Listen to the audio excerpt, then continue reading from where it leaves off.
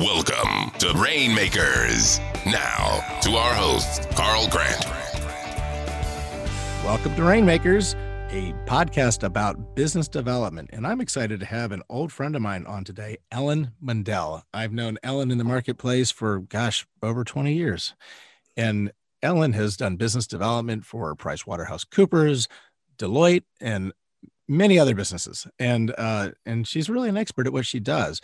And I like Ellen because she's just a fun person to be around. And so, Ellen, you and I have caught up over the years. We've had lunch and we've chit-chatted about people in the marketplace, and it's genuinely fun to catch up with you. But somehow that's also business development. So how does this dynamic work? Two friends get together, we have lunch, we catch up, and then somehow business rolls out of this. How does that magical dynamic work? You know, I think it's not something that there's no recipe for it. In kind of loose preparation for this call, I was thinking about how I do what I do, and it's something that would be tough to train somebody. So as you know, most of my career has been supporting the accounting profession. And so I'm selling audit, tax, and advisory services. But you're not an auditor. What do you know about audits? Huh? Very little. Actually, no. I sold audits too. I knew nothing about. I married an auditor, but I don't know anything about audits. Yeah. I learned on the job. Why do they want to buy audits from you? What makes you a good person to sell audits? So without getting in trouble from all of my audit friends, I mean, I think you would agree that an audit is pretty much a commodity. It is. Everybody needs it, but they don't want to buy it. Yeah. So, so what you're selling is you're selling the invisible, so to speak. You're selling the people. So when I get a meeting for, at this point, my clients, or previously for my partners that I worked with, I'm bringing them in and I'm hoping that the chemistry will fit. But, that's not something that you can teach. But you have the chemistry, right? I try. You've made friends with these people, right?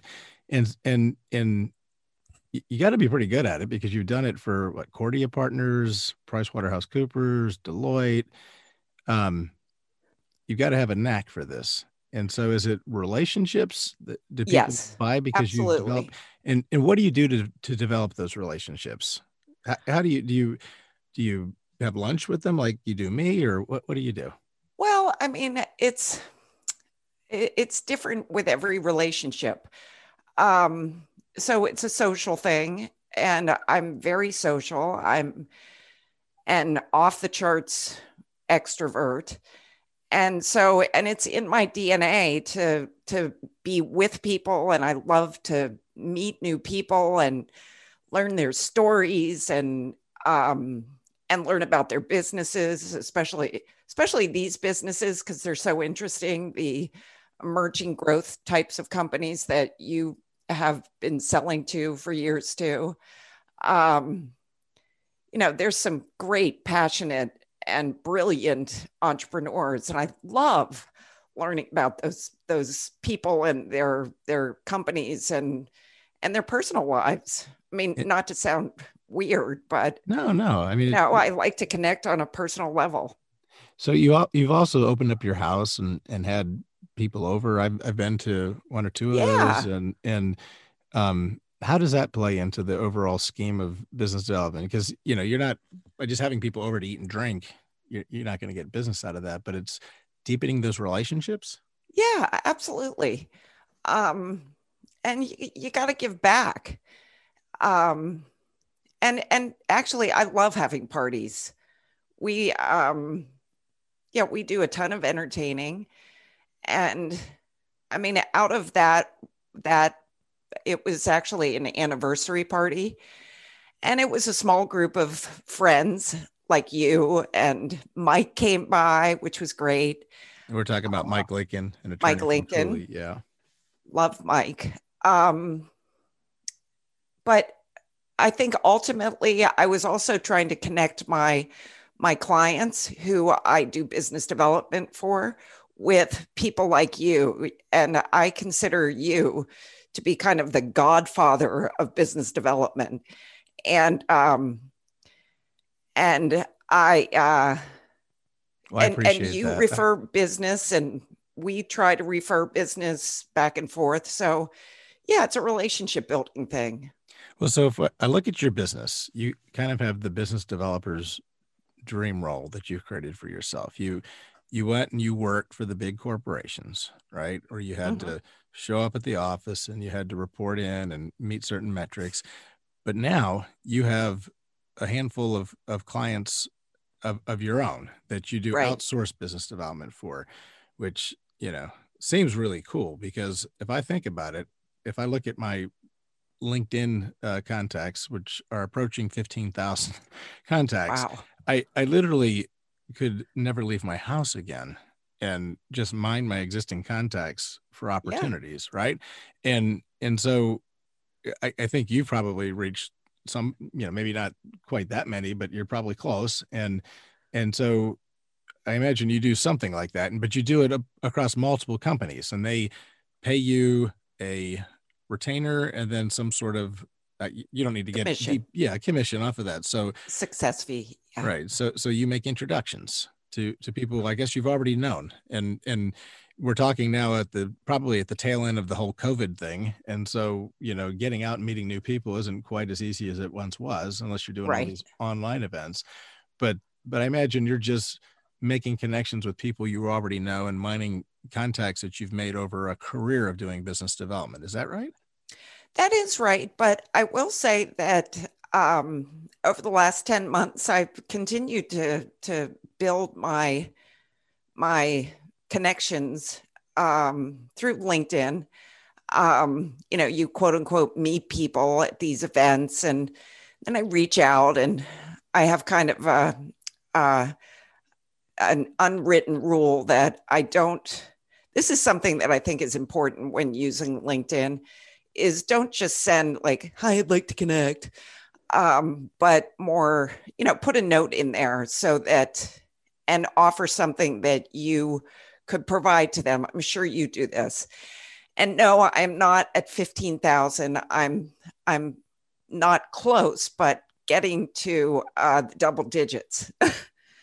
So, um, So when you started out, Ellen, you didn't yes. you didn't start out like I want to be a business development person. You studied English, and Yeah. then you went on and you got a master's in marketing, Hmm. and I think you told me you were the pretty girl at the front desk for I didn't say that, Price girl. Waterhouse. Thank you. Well, I threw in pretty because I know.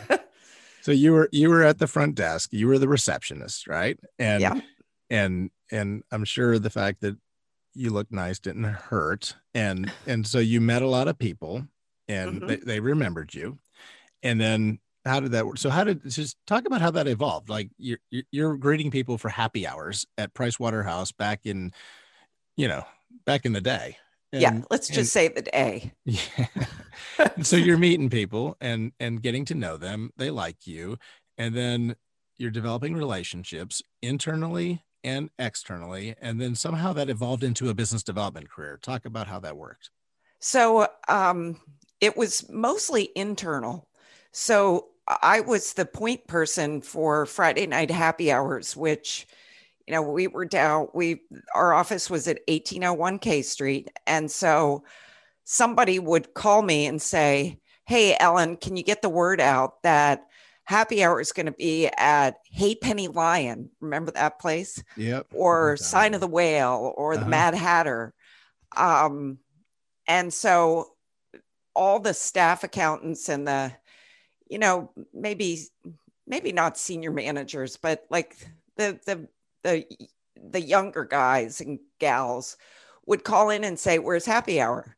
So that was like the most important role that I served. Oh, it's And huge. that's how I got to know these people. I mean, I recently reconnected with a guy named Bill Davis, who was one of those young auditors who went on to become the CFO of Dell, I think.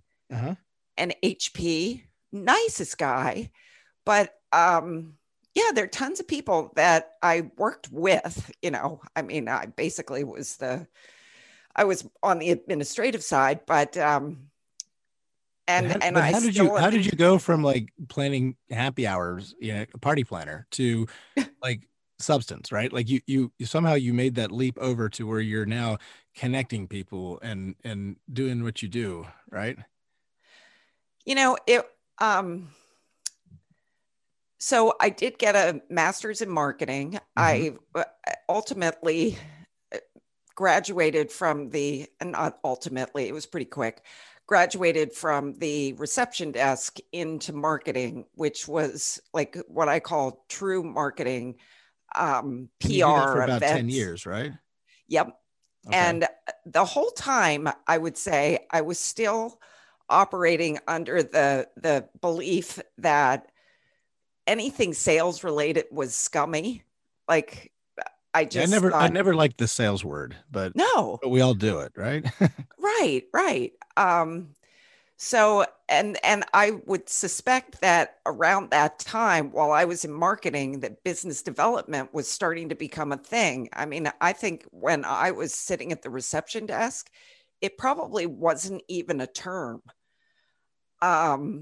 So, and the partners did the business development. Yeah. I was hired in a marketing role too, Ellen. When I got hired at Cooley, it was a marketing position. They didn't have a business development position. And so we had to morph it into one. I didn't know that. Oh yeah. Oh, I was a trailblazer. It was a business development position at PricewaterhouseCoopers. I was the very first person they hired into the business development group, way back when. I believe that. Yeah. So I'm sure we bumped into each other in that. Yeah. Yep. So at that time, I was at Grant Thornton for a couple of years running marketing, and the partners would bring me to events. It was a big event season, or it was just a period of time when events were all the rage. And it was mostly like these huge morning events over at the McLean Hilton. And you and I met during that time. And I remember noticing that, you were obviously very friendly and welcoming, but, you had a job to do, which was to sell or to develop business. And I was, my goals were aligned with things like, marketing stuff, PR. And so we started out as competitors, but I'm glad to say that we are, we continue to be friends. And hopefully I was nice to you. Oh, you were very kind. Anyways. Yeah. That was probably when you had maybe 3 kids. Okay. So late 90s. So yeah. And that's when I first started out in the professional service business development world was 98. I did 96 to 98. I did economic development, which was a business development job, but hardcore business development was 98. Yeah. And that's really when it all began. You had asked something else and I can't remember. Oh, well, so I begrudgingly, no, it wasn't. So I started my consulting practice originally in the year 2000. And it was specifically to sell myself as kind of an outsourced CMO. I had the degree and the experience, and so it made sense. And 4 years into it and 2 babies later, I went to a kickoff meeting with a new client. And as I was coming home, I called my husband on what was probably a flip phone at the time. And so, things should be rosy, right? It's the kickoff. They sign the paperwork, they confirm the retainer, and there's really no hardcore work to be done, and everybody loves each other. So I called Greg and I said, honey, I don't know why, but I feel kind of sad. And he laughed and he goes, well, The hunt is over. Now you got to deliver. And so a switch went off, and I'm like, yeah, this is what I want. So that's how I made the switch. So you're a hunter at your very nature, huh? At heart. Yeah. Well, that concludes our time today. Ellen Mundell, I want to thank you so much for joining us on Rainmakers, and you have an awesome day. You too. Thanks, Carl.